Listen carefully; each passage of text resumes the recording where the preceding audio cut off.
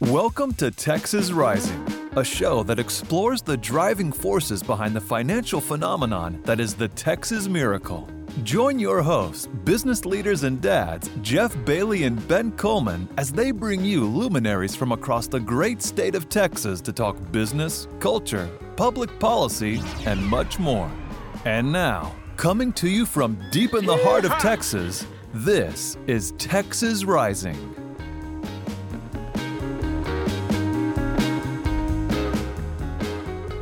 Welcome back to another episode of Texas Rising. Geoff, honored to be here again with you tonight on a great topic about energy. And it's something I know you and I talked about over the past couple of years, wide-ranging conversation. We're going to have two great guests on. One of my close sponsors and mentors during my time at McKinsey, Micah Smith, who's a senior partner there and does a lot with oil and gas. And then your friend, Sam Warfield, who's at Arroyo Energy Investors. Before we dive into that, I know there's a couple articles that piqued your interest this week. What have you seen on the newsways that's interesting and we should talk about? Ben, glad to be back with you this week, talking about energy. I'm very energetic about this week. A couple of quick round robin articles to talk about around the state of Texas. It's time for this episode's installment of Hear Ye, Hear Y'all. First up, Texas relocations continue.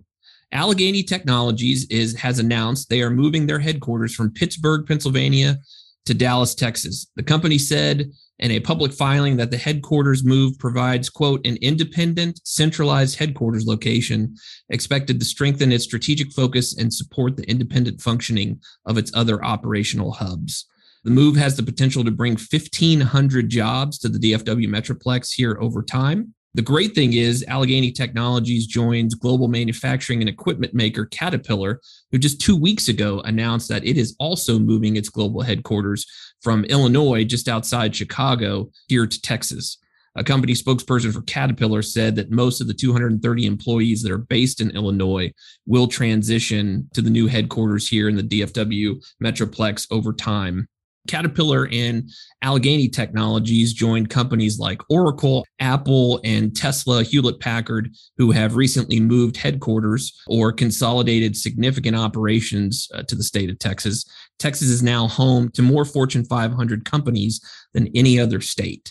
My question, Ben, to you is, what do you think it is that's attracting companies like Allegheny, and not just, smaller mid-sized companies like Allegheny Technologies, but also attracting, global brands like Caterpillar? Well, Geoff, this is a broken record at this point. I mean, the influx of companies big and small to Texas is almost old news, but it's just remarkable that every week and every month we can come back to it and talk about the economic engine that is Texas. And honestly, I think this is a great indicator of the value of federalism, where different states are allowed to experiment with social issues, or in this case, economic development issues, and try out different philosophies. And what we're seeing is that the business-friendly climate that Texas is offering other states is attracting folks to come here and relocate their corporate headquarters. What's also interesting is you look at some of the responses from the Chicagos, for instance, where they lost Caterpillar, and trying to gloss over the fact that, hey, we do have economic growth, but you can't point to anything. And they're still losing major corporations and organizations. But I think it is this mindset of always wanting to be in the frontier, pushing the envelope, and allowing for a business-friendly environment where folks should have a low-tax environment. They have a workforce that's increasingly educated, and it's just going to be a virtuous cycle where the more companies you have, the more people you have, the more talent you have, the more companies are going to want to come in and build on that success. But I don't know, you've been here longer than I have, Geoff. What have you seen happen over the past 10 years that you think is driving companies here? Yeah, it's a really good question. First and foremost, let me just say that Virtuous Cycle would be an awesome name for a band. So just something to think about there. That's our next gig after this. That's our next gig after the podcast. We'll start a band called Virtuous Cycle. It's a really good question. One of the challenges that I have always had, just being, I consider myself a very competitive person, and I am always shocked at what I personally believe, states like California, Illinois, New York, others who don't seem to have, whether from a constructive regulatory environment standpoint, whether it be an onerous business environment that's not as supportive of companies and job creators as I personally believe it should be. I'm always amazed that they're just either their lack of ability or their refusal to compete, right? You would think that as, just take a state like California, where you've had for the past 2 years in a row, net negative migration. You would think that, the most populous state in the nation, seventh largest economy in the world, in the state of California, that they would say to themselves, what is it that we're doing wrong here, right? And then try and take an assessment, reassess, and change course. That does not seem to be the case for a lot of those states, to the benefit of the state of Texas, right? And so I think you've got a legislature and an executive branch in Austin that is ardently pro-business, that is determined to create a constructive regulatory environment, a legal environment where you don't see a lot of frivolous lawsuits that can add cost to businesses like you do have in some other states. And so I think that you see companies and job creators respond to that they know that they're going to be moving from a place that may not support their desire to innovate, their desire to create jobs, to create prosperity and growth for a community, for a state. And they see a state like Texas that is ready, willing, and able to do that. And a lot of that's, hyperbole, but at the same time, I fundamentally believe that's in our DNA as a state, dating back, historically, that, Texas was, originally the frontier, and you came to Texas to claw out and build, literally with your own two hands, build a life for yourself. And that is still very much ingrained in who we are as a people. And I think that helps to attract businesses and people today. As we've talked about, that comes with its own set of problems and issues, right? That are at the definition of first world problems, but problems nonetheless. I think you hit on something important, which is the self-selection and the type of individuals that are attracted to states like Texas. I think of Europe, and Europe has a very strong social safety net. They have moderate growth, but not great. But the type of people who are there, they're trading off some of the upside to minimize the downside uncertainty of an entrepreneurial environment. You think about the people who left Europe, 200, 300 years ago, who came to the United States. There was something about that personality type that they couldn't help but want to be in the forward edge and take more risk. Take Texas especially, I think it would be remiss to dismiss the positive impact of immigration, especially. Mm-hmm. You look at folks coming from south of the border, and a lot of times they have a very tangible reason to leave. They want a better economic environment for themselves. And, you can debate the policy of open or closed borders, but the type of personality it takes to come here and be entrepreneurial and literally uproot your entire family to go somewhere new, that's a mindset that is unique, and someone who's going to be forward-leaning and risk-taking. And the history of Texas is really of attracting people from across the country to an inhospitable place, but that has a lot of opportunity with not a lot of restrictions. And I think we're just kind of seeing that come full circle now, where folks in states like New York and Illinois and California, they're almost happy with the status quo. Now, Silicon Valley is an obvious exception, but you're seeing a lot of these Silicon Valley firms come to Austin, come to San Antonio, come to Dallas, come to Houston, because they want to be part of an environment where they are free to take risk. And that just builds upon itself. I think that's right. The other issue in terms of taking risk is being in an environment where if you deploy capital, if you hire employees, if you have capital outlays to create product and take those products to market and sell those products or services, you want to know that if I'm going to take that risk will be rewarded and validated if I'm successful in the marketplace. And so I think that's also a crucial piece of it as well.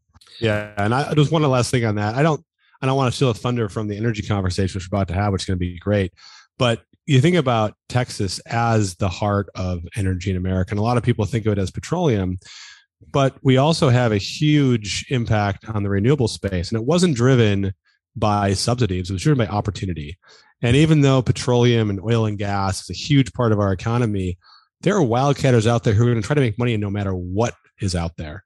And so you're seeing this bottom-up move to take advantage of wind, take advantage of hydro, take advantage of batteries in a way that's accretive economically. And some of them have failed, some of them continue to fail, but it just is this mindset of how can we push the envelope even further to drive economic advance. Yeah, no, and it's funny that you say that because one of my jobs in a former life was incredibly blessed. Had a mentor that was a wildcatter, one of the biggest names in Texas and American energy. And a couple of things about him was he was the definition of a wildcatter, and would tell you that he's drilled more dry holes than anybody in the world. But at the same time, was always willing to risk capital because he knew the rewards that were there in a state like Texas. The other issue that I think is amazing is he's built his fortune in oil and gas, but at the same time in 2008 was also building at the time the largest wind farm in the world in Pampa, Texas, in the Panhandle. So very much understood the value of the plentiful resources and the energy mix here in the state of Texas. And to your point earlier, Ben, about some of these other states having a robust social safety net, he was also a man that was just incredible in a number of ways, but in my favorite way, that he set a goal for himself in his 30s to give $1 billion away to charity before he passed away, and he was successful in that. And so I just think, how incredible it is that we have men and women, entrepreneurs who are willing to risk capital, to take risks, to create jobs and prosperity for other people, and at the same time take the benefits of that prosperity and give it away to charity. Is just another great example of how great Texas is. So some breaking news tonight out of the governor's office. This afternoon, Governor Abbott announced that Globotech, a subsidiary of Taiwan-based Global Wafers Company, has chosen Sherman, Texas for a new $5 billion wafer manufacturing facility. Globotech's announcement will provide 1,500 new jobs to the Sherman area, which is just remarkable. And that project will help manufacture chips for the global semi-conductor industry. Ben, it's amazing when you really think about it. The latest announcement today means that in the past 12 months alone, nearly $60 billion in incremental semiconductor wafer manufacturing has been announced right here in Texas. Globotech joins the $17 billion Samsung facility that was announced and is currently under construction down in Williamson County in Central Texas, just north of Austin, as well as the $32 billion Texas Instrument facilities that were also announced in Sherman. So Sherman, Texas, little Sherman, Texas, there on the border on the banks of the Red River, is effectively the U.S. hub for global wafer manufacturing, which is incredible. Yeah. And aside from the jobs, the money coming to Texas, which is pretty incredible, you look at what's happening across the country, and semiconductors are the new manufacturing haven. I know there's ones being built outside of Ohio and other heartland areas of America. And this is a national security movement right now. You look at where most of the semiconductors are coming, and they're coming from Taiwan. Mm-hmm. Obviously, Taiwan is an ally of ours, and the United States has been a strong supporter of theirs. But there is global risk to having that supply chain constrained there, especially given Ukraine, potential moves that the Chinese would want to make in the South China Sea against Taiwan. For a long time, and I was a huge advocate of this, globalization took our nation by storm. You could see the benefits of it. You could also see the downtrodden of it.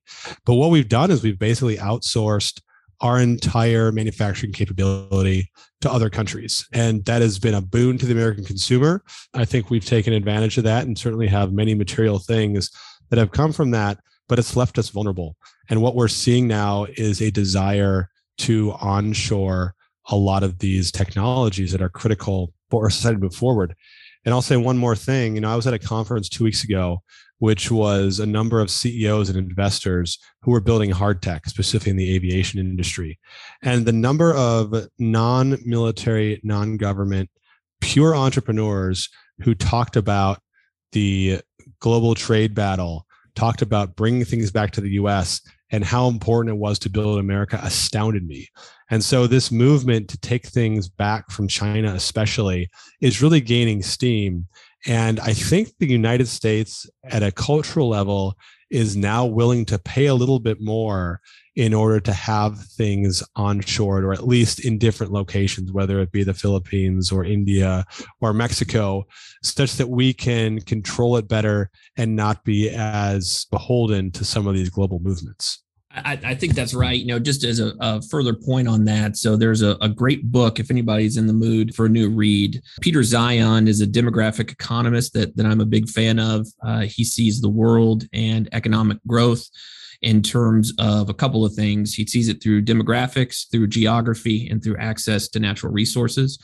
Just came out with a new book last week. I saw today it had made the New York Times bestseller list. Really good book called The End of the World is Just the Beginning, kind of charting out the potential destruction of globalization that's really built up here over the past 2-3 decades. And China in particular, a couple of data points that are fascinating. According to Chinese demographic data that they are now starting to make public, the Chinese have overcounted their population by 100 million people since their 2000 census. Kind of global collective wisdom was that the Chinese population would decrease by 50% by the year 2100. Now, many believe that that's going to occur sometime between 2050 and 2070. So there are any number of national security and economic security global impacts to that when you have a nation that goes from 1.2, 1.3 billion people to 600 million people in a lifetime. That's incredibly disruptive. A couple other data points here over the past 15 years, Chinese labor costs have increased 9x. And in 2021 was actually the first time in history that Mexican labor was cheaper than Chinese labor. So I think in terms of, North American energy security, North American economic security, viewing the onshoring of manufacturing through the lens of American security and economic interests, national interests, I think Mexico is going to be one of the biggest global benefactors of the end of globalization, if you want to view it that way. A little hyperbole, but still kind of puts it in context. And the largest Mexico is Texas' largest trading partner. So I think Texas has a lot to benefit in terms of investment over the course of our lifetime, 3 to 5 decades, as well as jobs and growth because of the onshoring that's going to occur. So I just think all around it's a great thing. It's a great read. Pick it up. It's really worth your time. No, that's absolutely right. I think his previous to the accidental superpower was something that really shaped my view of the macroeconomic environment and global conflicts to come. But that demographics destiny kind of phrase is really true. When you look at the macro scale, it's not just China, it's Russia that is already having decline. And I think we're seeing that come to the fore in Ukraine. Japan is already in the downward spiral. I was looking at a map this afternoon that talked about the European total fertility rate. The highest is actually France at 1.8. And as you all know, the replacement is 2.1. But places like Italy and some of the Balkan states, they're like 1.2 or 1.3. I mean, the next 30 years, there is going to be a population collapse in the previous economic drivers of our world. And even in developing countries, Africa, India, the fertility rates has dropped precipitously. They're still above replacement, but not where they were previously. And I think how that applies to Texas, though, if you look at the path of growth, you could potentially ascribe a lot of the growth in the stock market in the U.S. in the past 50 years to the fact that we've had a gangbusters population growth. Well, we're flattening out at this point. And, I'm not the crystal ball prognosticator, but I think that we're going to see slow down the overall market. But with Texas continuing to grow, pulling from states like we mentioned, Illinois, New York, Oregon, California, that's going to be to Texas's benefit because we're going to have more population. That's going to bring in more consumer needs, more demand. It's going to drive housing. And so even if the rest of the U.S. has a flat population growth, with Texas continuing to accelerate, more of the gains are going to accrete here, which is just going to drive even more economic value. So that demographics' destiny is so true, especially at the state level. By the way, I'm definitely, when this podcast is over tonight, I'm definitely going to try that on my wife and be like, honey, demographics is destiny. It is in the national interest of the national security of the United States that we have that we have another child. So I'm just go forth and multiply, Geoff. This is like one of the first scriptural things. That's right. I'm literally tonight. I'm like, honey, Ben said demographics is destiny. So I'll let you know how that goes. I'm sure you'll hear from her. So yes, I bet. But speaking of destiny, football fans can rejoice. No, not that kind of football. But the World Cup is coming to the Lone Star State. Houston and Arlington were two cities that were named as host cities for the 2026 World Cup. FIFA announced Houston and Arlington's selection Thursday afternoon. They joined 14 other cities from the United States, Canada, and Mexico. It will be the Texas World Cup matches will be played at AT&T Stadium in Arlington and NRG Stadium in Houston. And the number of games played in each venue will be announced, sometime, TBD at a later date. It will be the first time City of Houston will host a World Cup game in the city's history. And here in North Texas, the Cotton Bowl was actually a venue for a World Cup game back in 1994. So, Ben, I don't know if you're a big soccer fan. I will tell you, whenever the World Cup comes around outside of, the last time the United States didn't make it. By the way, statistically, how does a nation of 320 million people not find 15 people that can compete in global soccer? That's a fundamental question I still have. But looks like not only is the United States in the World Cup this time, well, not only are we competitive, but it looks like we're in a grouping that's going to give us a success or a potential, at least, for a decent run in the World Cup. So I don't know, Ben, kind of what your thoughts are, but again, not a huge soccer fan, but I do think it's a really cool opportunity. Yeah, when I first heard the news, two things came to mind. The first was, when can I put my house on Airbnb for that week and try to go to Colorado and see what we can get for it? The second was scanning. It was an ESPN article about it, kind of all the venues they had selected. And they had the hypothesis of what round each of these venues was going to have. So, the Meadowlands and, the group round and the quarterfinals. And like, Dallas is probably going to get, some minor thing. But they had us slated as the semifinal or final, which would be absolutely remarkable. And I think it's because of Jerry's Palace. 100,000 plus people could be crammed in there. And so this multi-billion-dollar investment that he made truly is attractive element. You see national championships played there, Super Bowls played there, huge concerts. Infrastructure and buildings are still attracting really interesting places. And so I'm super excited for when the World Cup comes here. I'm not a big soccer guy day to day, but when the World Cups happen, we turn it on, stay up late into the evening, and ensure that we're watching it. But it'll be great to have it here in Dallas. One of the things that I do love about soccer, and you've got different leagues across Europe, but one of the things that I really do love is the patch. So, when Scotland is playing England, when you've got France and Germany that are playing each other, when you have people, and the challenge is, the only thing I can kind of compare it to in the United States is SEC football, and that's still not a great analogy. That when you have two nations who have literally hated each other for 1,000 years that are playing each other in soccer, that is the kind of passion that I really do admire about soccer. It makes it fun to watch, and that's when you've got.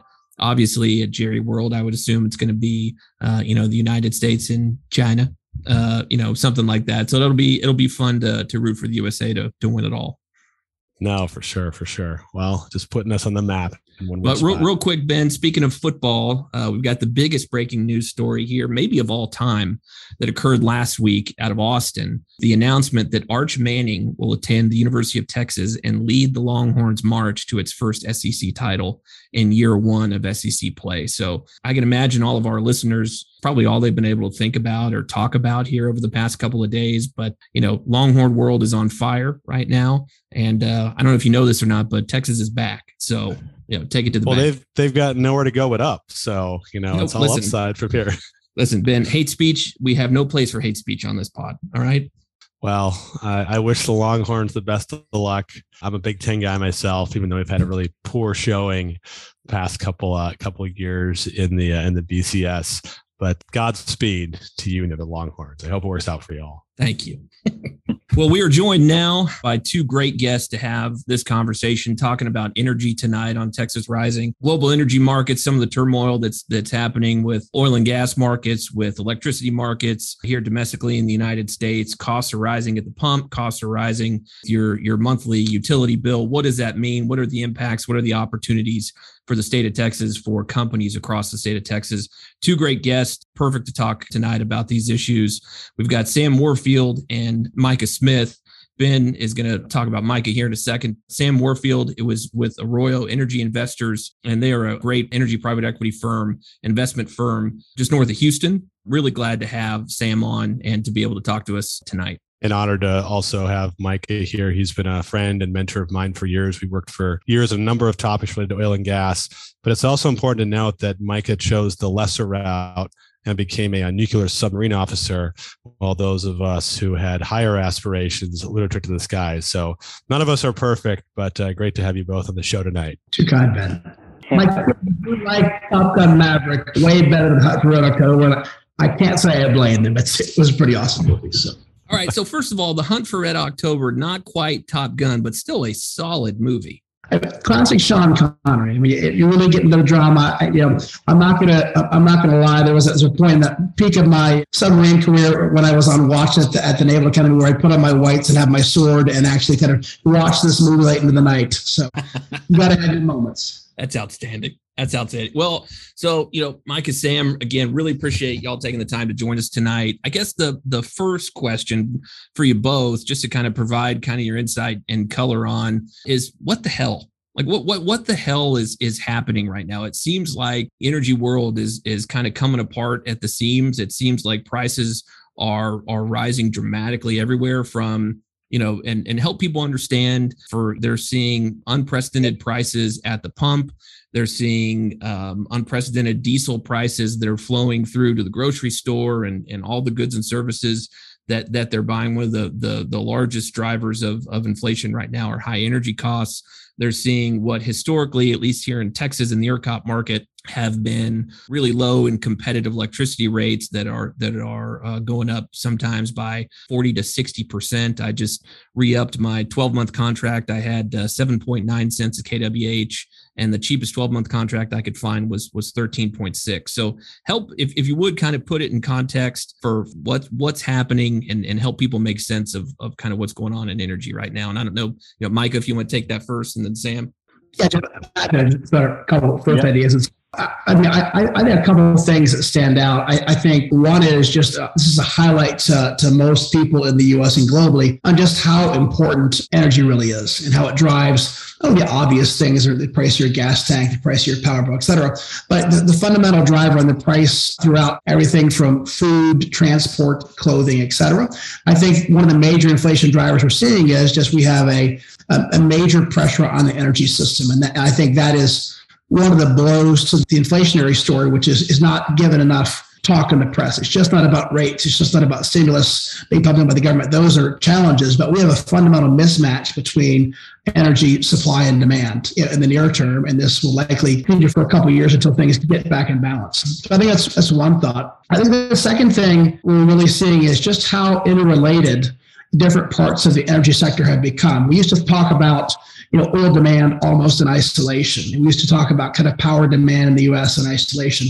All of those have become much more interlinked, primarily because of the large amount of natural gas on the system, coal leaving the system, and the move to renewables has made, the gas, the linkage, not only within the U.S., but globally with the increase of LNG exports. I think the third piece, and this is, not taking any political perspective, but I think there's a disconnect between the aspirations around where we would like to go in the energy transition and just the physics and the engineering of what it takes to get there. If we take the last 2.5 years, what's happened is I think COVID was a shock to the system and was a real debt to demand. And you saw a lot of the oil and gas players curtailing investment in the industry. Same thing on the natural gas side. Combined with, and Sam, you'll probably have a good perspective on this, a clear mandate from investors to actually return cash to shareholders, especially in upstream investments, not only from a capital discipline perspective, but a real question mark around how much of this is going to be needed 5 or 10 years down the road. I think a combination of those two things really drove to a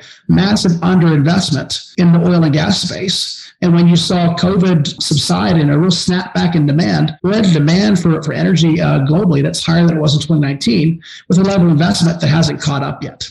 And so the price of oil and gas rides on 1 million barrels a day of production one way or the other, and we're just out of sync. And it's going to take a couple of years to catch up. And at this point, we haven't seen any of the international oil companies or majors be able to catch up with that or willing to overinvest for fear of, I think, destroying capital discipline again, or being accused of, not taking energy transition seriously. So I think those are two challenges we see in the near term, which are going to keep energy prices high and uncertain. Yeah. Yeah, no. Sam, thoughts? I mean, I think Micah did a great job of kind of summarizing a lot of different dynamics that are kind of intersecting here. And supply and demand is kind of the fundamental piece of it. I mean, maybe just to touch on a few things that Micah said, which, if you take a step back and just look at the last 2.5 years, I mean, I think first and foremost, we should just say for the audience that where we are today is not entirely caused by Russia's invasion of Ukraine. I mean, I think we're going to get to that here in a second in the conversation. I think that's really just accelerated a lot of the themes that Micah just hit upon, really stemming back from 2.5 years ago, the start of kind of the COVID-19 pandemic, and really demand destruction, and people then deciding to kind of shut off supply. But I'll just throw out a couple other interesting pieces here, why, oil and gas markets relate to power markets. And I think I would hit on natural gas, which used to be very regional, is now a kind of a global commodity. And so natural gas being the marginal fuel source in most markets in the United States for electricity, that's caused an increase in the power prices. That's caused an increase, Geoff, that you're just talking about as far as your retail electricity contract that you just signed up, why there's just a dramatic increase in that. There's some additional layers on top of that. We've decided for a number of different reasons, both political, environmental, as well as just pure economic. And really that's the biggest driver of why a lot of baseload coal assets have retired. There used to be this concept of kind of natural gas to coal switching, right? Natural gas prices increased. At some point, coal generation units became more economical. And so they would then, turn on, the natural gas units would turn off. We haven't seen that anymore. There's been, just two other things. There's been an underinvestment just in mining in general. So just think about it from a coal perspective. There's less coal. And then there's been an underinvestment in the refinery space. So even if we, pump the barrels out of the ground, the capacity to refine them into the refined products that we use, gasoline, jet fuel, et cetera, diesel, has become constrained. So there's a lot of dynamics here. For this first question, we probably could spend a couple hours trying to peel back the various layers here, but maybe I'll just pause right there. Yeah. So, you both talk about capital discipline, and maybe we can flesh that out a little more to kind of help people understand what we're talking about there. In my mind, there's a couple of things. For those that aren't familiar, the ESG, environmental social governance, is a new framework here that's kind of come onto the scene strong here over the past just really 5 years in a real concerted way. And it has gripped the energy industry in terms of how the energy industry deploys capital and what assets and what areas it invests in. It seems like energy investors really for the first time are compelling management teams not to deploy that incremental capital, not to increase rig counts, not to invest in long-term projects because they're fearful of what that return looks like over the long-term horizon. And I guess my question would be, in this new world where we've got scarcity that defines high prices, with the ESG narrative here over the past couple of years that all fossil fuel investments will be uninvestable in our lifetimes. Do we think that ESG narrative still holds water? Do we think that energy security wins out over that previous energy ESG narrative? What do we think the new landscape looks like? Yeah, Micah, maybe I'll take that one first. I mean, I think from my perspective, ESG, the concept and the theme that we've really seen materially increase for the last 2.5 years, I think that's here to stay. That's my personal view. I mean, I think that what is going on in the commodity markets, really just all markets today, I think put the spotlight on energy security, energy reliability. Maybe there'll be, hopefully, more of a balance, I think, with respect to, whatever commodity you're talking about. I think, balance, moderation are important. But I think that concept's here to stay. And maybe just to connect a couple dots on kind of ESG and kind of capital discipline or underinvestment. Now, I think I'll just take kind of the oil and gas space first on this particular topic, which is, COVID, the pandemic happened, of course, oil and gas prices went down dramatically. And I think there was just an inflection point from a kind of truthfully a public shareholder perspective when you look back over the last 10 years, truthfully, since the shale revolution, that the returns that public shareholders had gained from investing in oil and gas stocks was really not up to snuff for them, because the mantra had been to take free cash flow and essentially redeploy it in the business to grow, to pump more barrels of oil, natural gas, etc.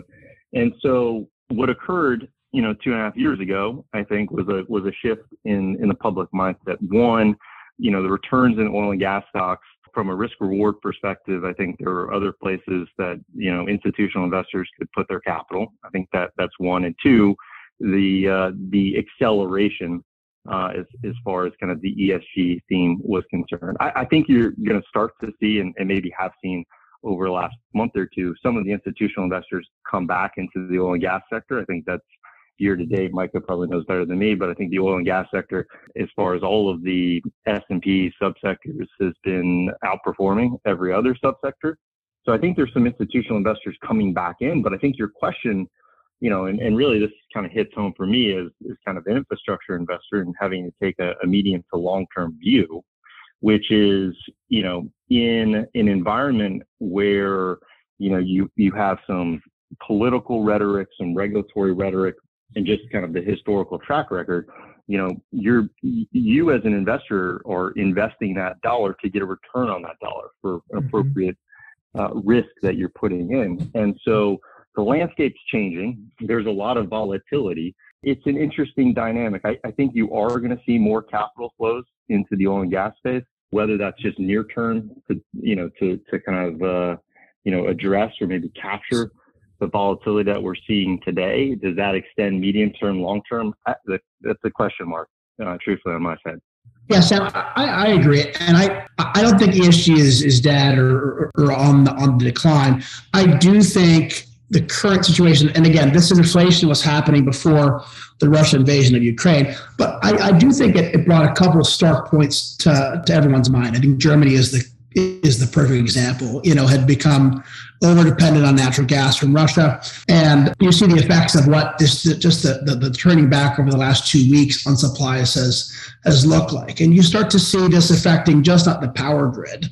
This affects, ammonia manufacturing, fertilizers, chemical plants, et cetera. It's having a real impact on the German economy. So I think people are starting to get their mind around they have to have a more practical, fact-based view of the transition.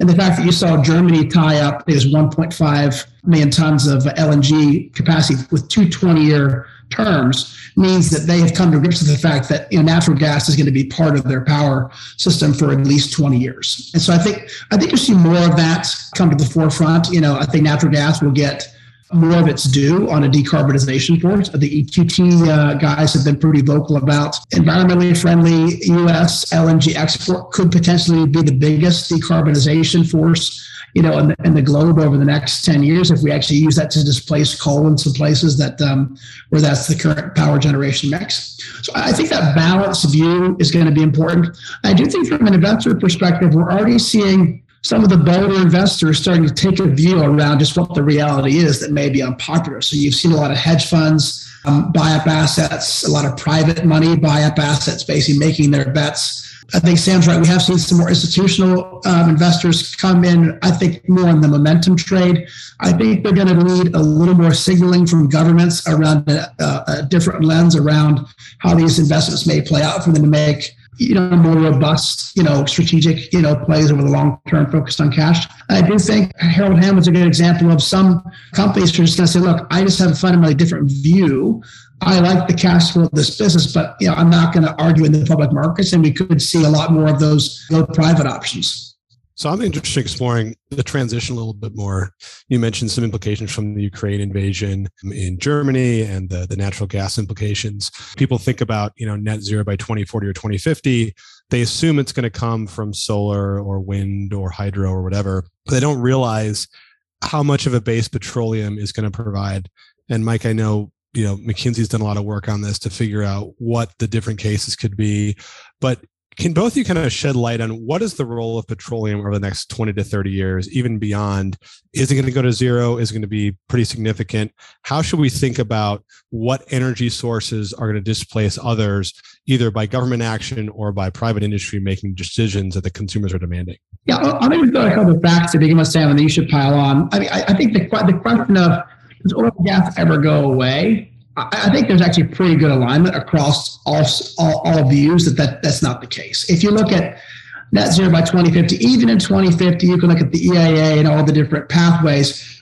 You still need about 40 to 45 million barrels per day of production, and part of that is from the chemicals industry, et cetera. So there is going to need to be oil and gas produced in the future. Right now we're at 100 million barrels a day, so you could say, well, that's substantially less. The other thing that people gloss over is oil and gas is a depleting resource. So every day globally, you lose about, depending on the field, et cetera, but 4 to 5% depletion is not a bad number. So if we're consuming 100 million barrels per day this year, and we put no more capital into the industry to bring on no more barrels, next year we're short 5 million barrels per day. Right, so you can play this out between now and 2050 and say that, well, gosh, not only do we need 40 million barrels per day in 2050, but we need a lot to be brought online between now and then. I think this is the view of where are the most carbon efficient barrels. One of the little known facts is people think a lot of the offshore deep water drilling, or some of them, it must be super carbon intensive and environmentally challenging. They're actually some of the lowest carbon barrels that you can find out there. The Gulf of Mexico in the U.S. is about 7 kilograms of CO2 per barrel when you bring it up. And so what we need to do is look at those type of plays and make the right investments on those over the long term, which bring on the right hydrocarbon barrels at the right price, but for the lowest carbon footprint, because we are going to need some of those in 2050. Yeah, I would just add, one quick point and maybe just a concept that I heard recently that's worth maybe exploring, which is, natural gas particularly is going to be here for the long term. And so I'm just thinking about it from an electricity power perspective, which is, there really are no other technologies today that are dispatchable and flexible, right? So that are able to, not only crank up in the hottest of hot days in the summer, coldest of cold days in the winter, but are able to stay online in case there's, an unexpected heat wave that lasts for a substantial period of time, or, a winter storm that lasts for an unexpected period of time. So, will there be technology advances? Absolutely. But if I look out long term, I think natural gas has to be a cornerstone with respect to power generation sources for the electricity markets. And then, just one other kind of concept I heard recently, which is, I think is interesting.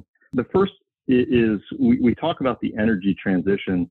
And, I heard this from Professor Scott Tinker, who's at UT. He said it's really, we should really think about it as an emissions transition, right? There's a lot of things that we're talking about today, carbon capture, talk about green hydrogen. We talk a lot about technologies of the future, but we're really talking about, transitioning emissions.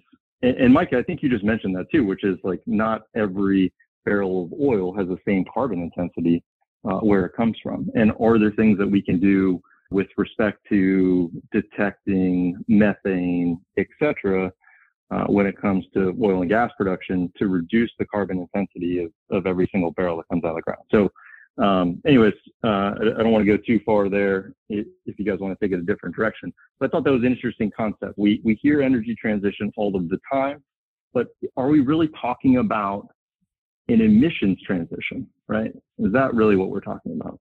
Yeah. So with all those things in mind, maybe we can shift it more to like the local. What are the implications for Texas? Like, how should our listeners who are interested in the rise of Texas and the energy mix we have here, how does this play on the global stage? Where will we see increases in the economic base here in Texas? How will those shift? What are you guys seeing in your work that applies to Texas?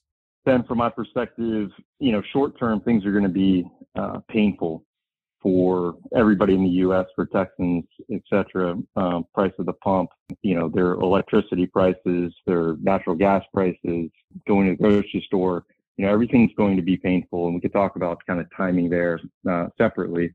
But if we look past kind of the short-term pain from just an economics perspective and an opportunity set perspective, Texas is, and I think, Geoff, you've said this before, but right, not only the great oil and gas producing state, and it's notorious for that, but it's also, essentially number one from a renewable production perspective in the U.S. as well, right? Just a tremendous amount of wind resources, wind assets in West Texas, an increasing amount of solar assets that you're seeing pop up all across Texas.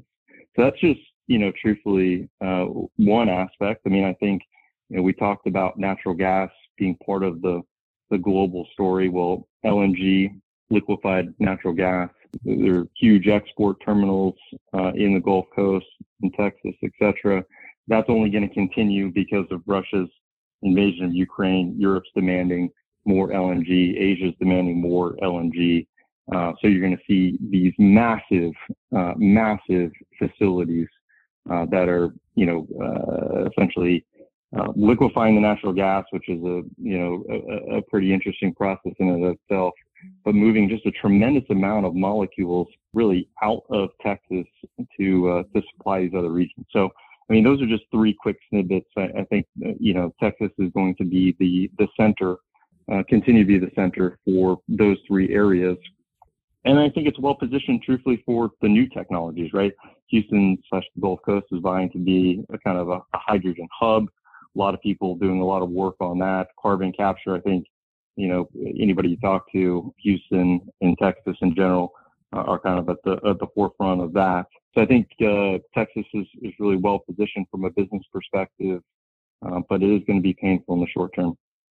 Yeah, Sam, I love that you pointed out the fact that Texas leads the country in renewables, a point I love to hang over my friends in California's heads every time we talk about the topic. But I'm bullish on Texas. I think we have a lot of great things going for us. I think, number one, I think we have a very strong economy. And if you continue to look at the population and the amount of corporations that are moving to Texas, that strong economy is going to allow us to weather and really navigate any type of emissions transition. I'm going to steal that, Sam, from now on. The rest of the country doesn't have the benefit of it, because part of the challenge is as you transition your grid and you put a lot of renewables, et cetera, and it's hard to get away from the fact that costs more. So how can you have load growth and how can you have population growth, which allow you to actually make those moves on your grid and network in a way that doesn't put an affordability challenge unduly on certain parts of the population, or actually become a GDP drag, on your state. I think some of the other states are going to come to that challenge, in the next couple of years. But I do think we've got great resources. I think two things we need to be wary of and solve. I do think we just need to continue to do some thinking on how we bring stability to the grid. The federal subsidies, which drove the renewables boom in West Texas, didn't come with the grid reliability capacity investments that we need. And that's something we need to solve in a way that doesn't feel like a tax, doesn't feel like a re-regulation, but it's the fact that we just can't have a winter storm Uri event, even every 20 years is just too frequent for the grid to withstand and for people to not have the pain that we all live through. I think the second is I do think we need to be wary of some of the infrastructure investments outside of our state, which are required to actually keep the price of natural gas primarily low in Texas. And so I think, Sam, you highlighted the fact that LNG demand internationally is going to, price at probably about 30 to 40 dollars per MMBTU, which is great for all of our export capacity, et cetera. The benefit is we also have between West Texas off gas and Marcellus, we have over 100 years of natural gas supply with a lifting cost of about $1.50 per MMBTU. So in theory, we could be able to get all of that gas to the Gulf Coast, export it, have international markets pay us $35, and as long as we don't have full capacity to export all of it, the limit of the LNG, we could have a world where Henry Hub could price at $3 to $4 per MMBTU, and the price in Europe could still be $35. The challenge we have now is we don't have enough pipeline capacity to get the Marcellus gas out of Western Pennsylvania into either the Gulf Coast or over to the Carolinas, and that's because we've had two major pipelines, either canceled or vacated. And if we continue to have that infrastructure gap between those two basins, this is what's causing us to have $7.50, $8, $9 per MMBtu in Texas and the Gulf Coast, when there's no reason for it to price at that if we just had those investments. Yeah. And if the good folks on the East Coast don't want Marcellus gas, then the folks in Berlin and Dusseldorf sure do. So, so I would like the two of you to talk me off of a ledge, if you could, because my view on the current pricing environment, obviously, if you're an oil and gas shareholder, I think it's going to be a period of plenty. At the same time, just talking about, families trying to fill up at the pump, trying to buy groceries at an affordable price off the shelf. Kind of give me your view on the future of the pricing environment.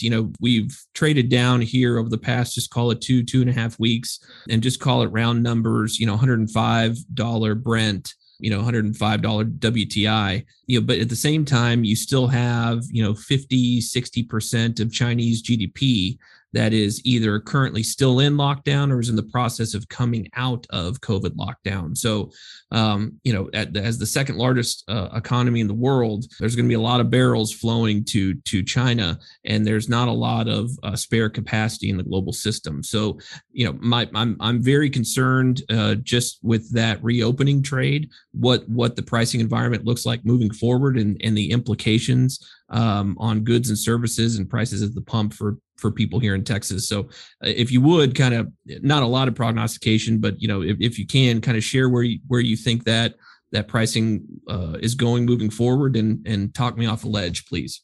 Well, I don't know that I'm going to talk you off the ledge, but I'm trying to push you off the ledge. If I call prices, I'd be at a different job. But it's hard for me to imagine a world where we get below. I mean, maybe drop below 100, but getting below 85 or 80, I just don't see. And it's because of what you just said, Geoff. Again, we've had 2.5 years of underinvestment. There's just no other way to describe that.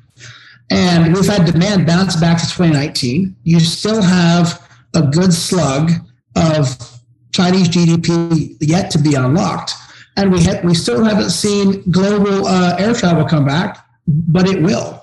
So the short story is, despite all of the efforts and thoughts, we just haven't seen any global demand destruction to speak of.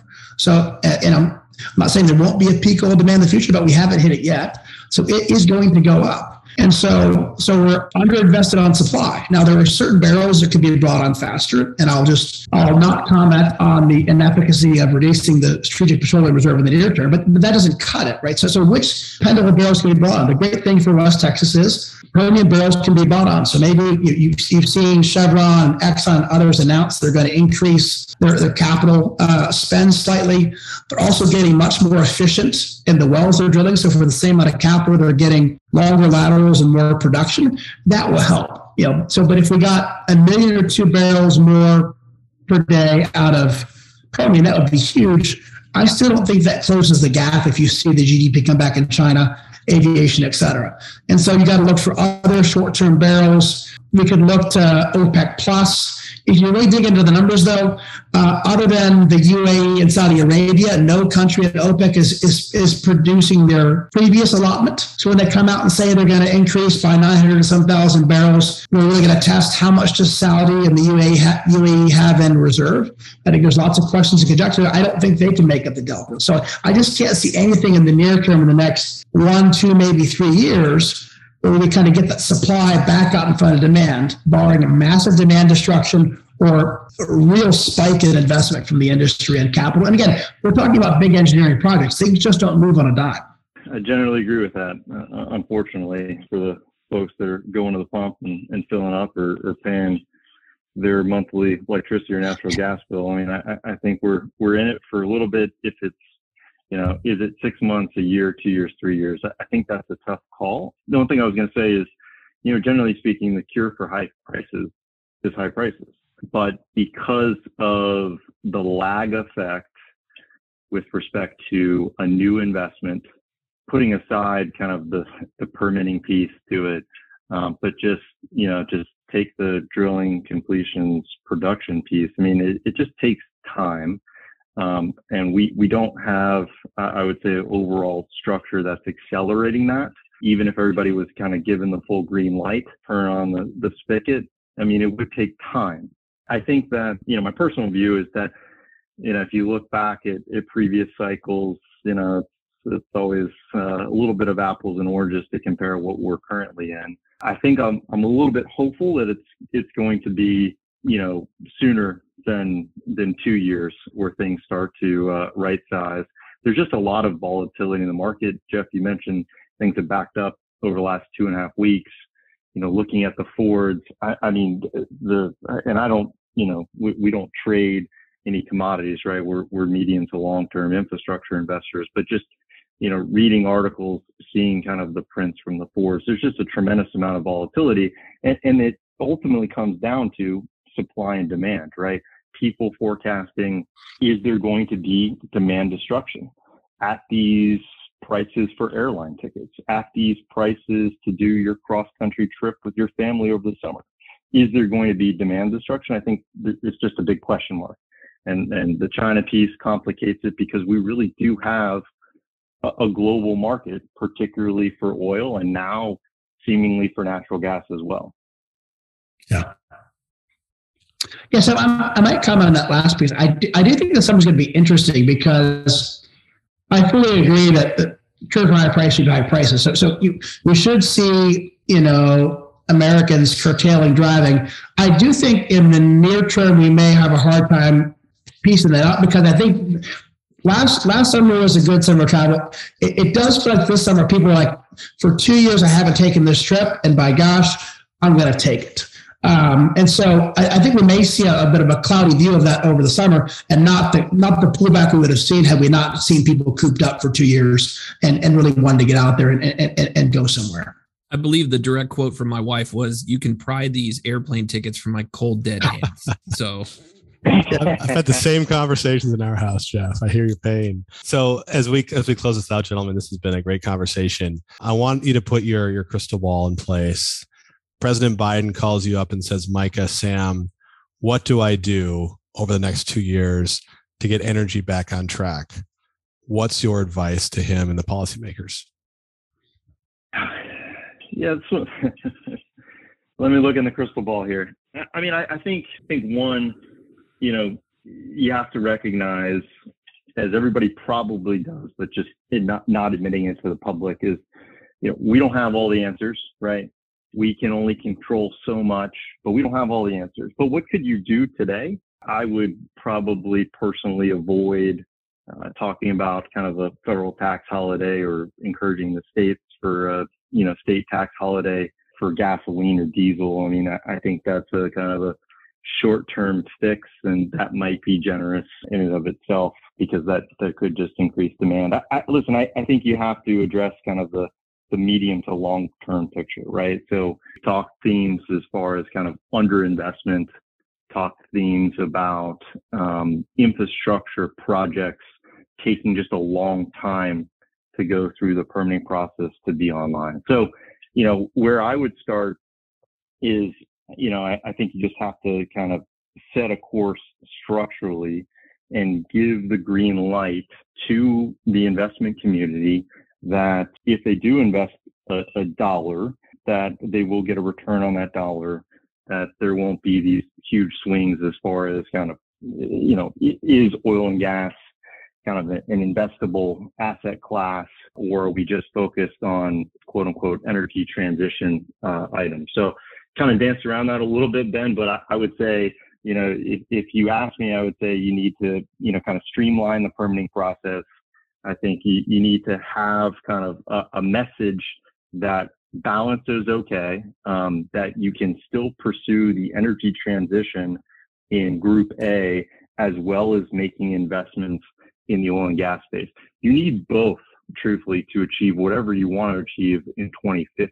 I think you do those two things, that signals to the investment community that they are going to get a return of their capital and on their capital. I think that would be a good place to start. It doesn't really change the short-term pain that, everyday Texans are going to face, but it will probably bring in, when things do start to normalize from, maybe 3 years to 2 years or a year and a half or a year, something like that.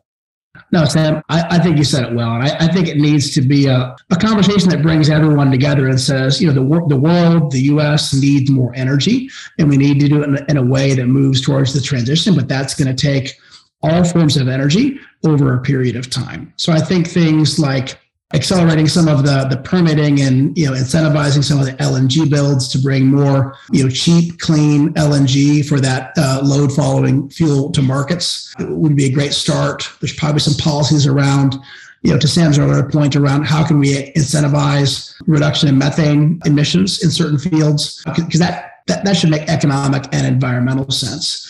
I also think someone told me this the other day, maybe the Wall Street Journal, but the comment around it's going to take a huge amount of investment to get to net zero in 2050. I think an incremental probably $3 trillion a year above what we're currently spending on energy infrastructure.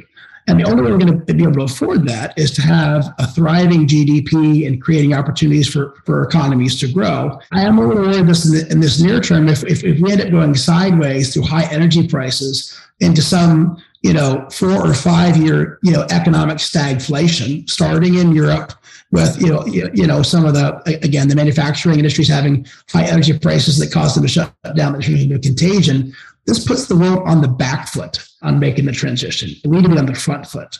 So how do we actually kind of ramp up GDP, get energy prices back down, and then get a balanced approach to transition that looks at all energy sources in a responsible way? That's what I would probably do.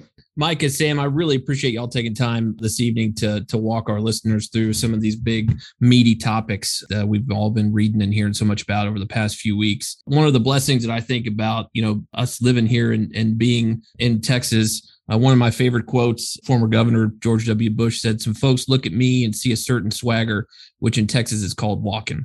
So the great thing about our state is, we're going to figure it out, and we've got plentiful resources and some of the best minds and businesses anywhere in the world. So I think we can all take comfort in that. So the market will definitely find a solution, and it's great to hear from two minds in that marketplace. So really appreciate y'all taking time to talk with us tonight. Thank you for listening to another episode of Texas Rising with Geoff Bailey and Ben Coleman. We hope you enjoyed the show. If you did, don't forget to like, subscribe, and leave a review of the show wherever you listen to podcasts. Well, that's it for us this week. And remember, folks, keep on the straight and narrow, don't mess with Texas, and we'll see you next week on Texas Rising.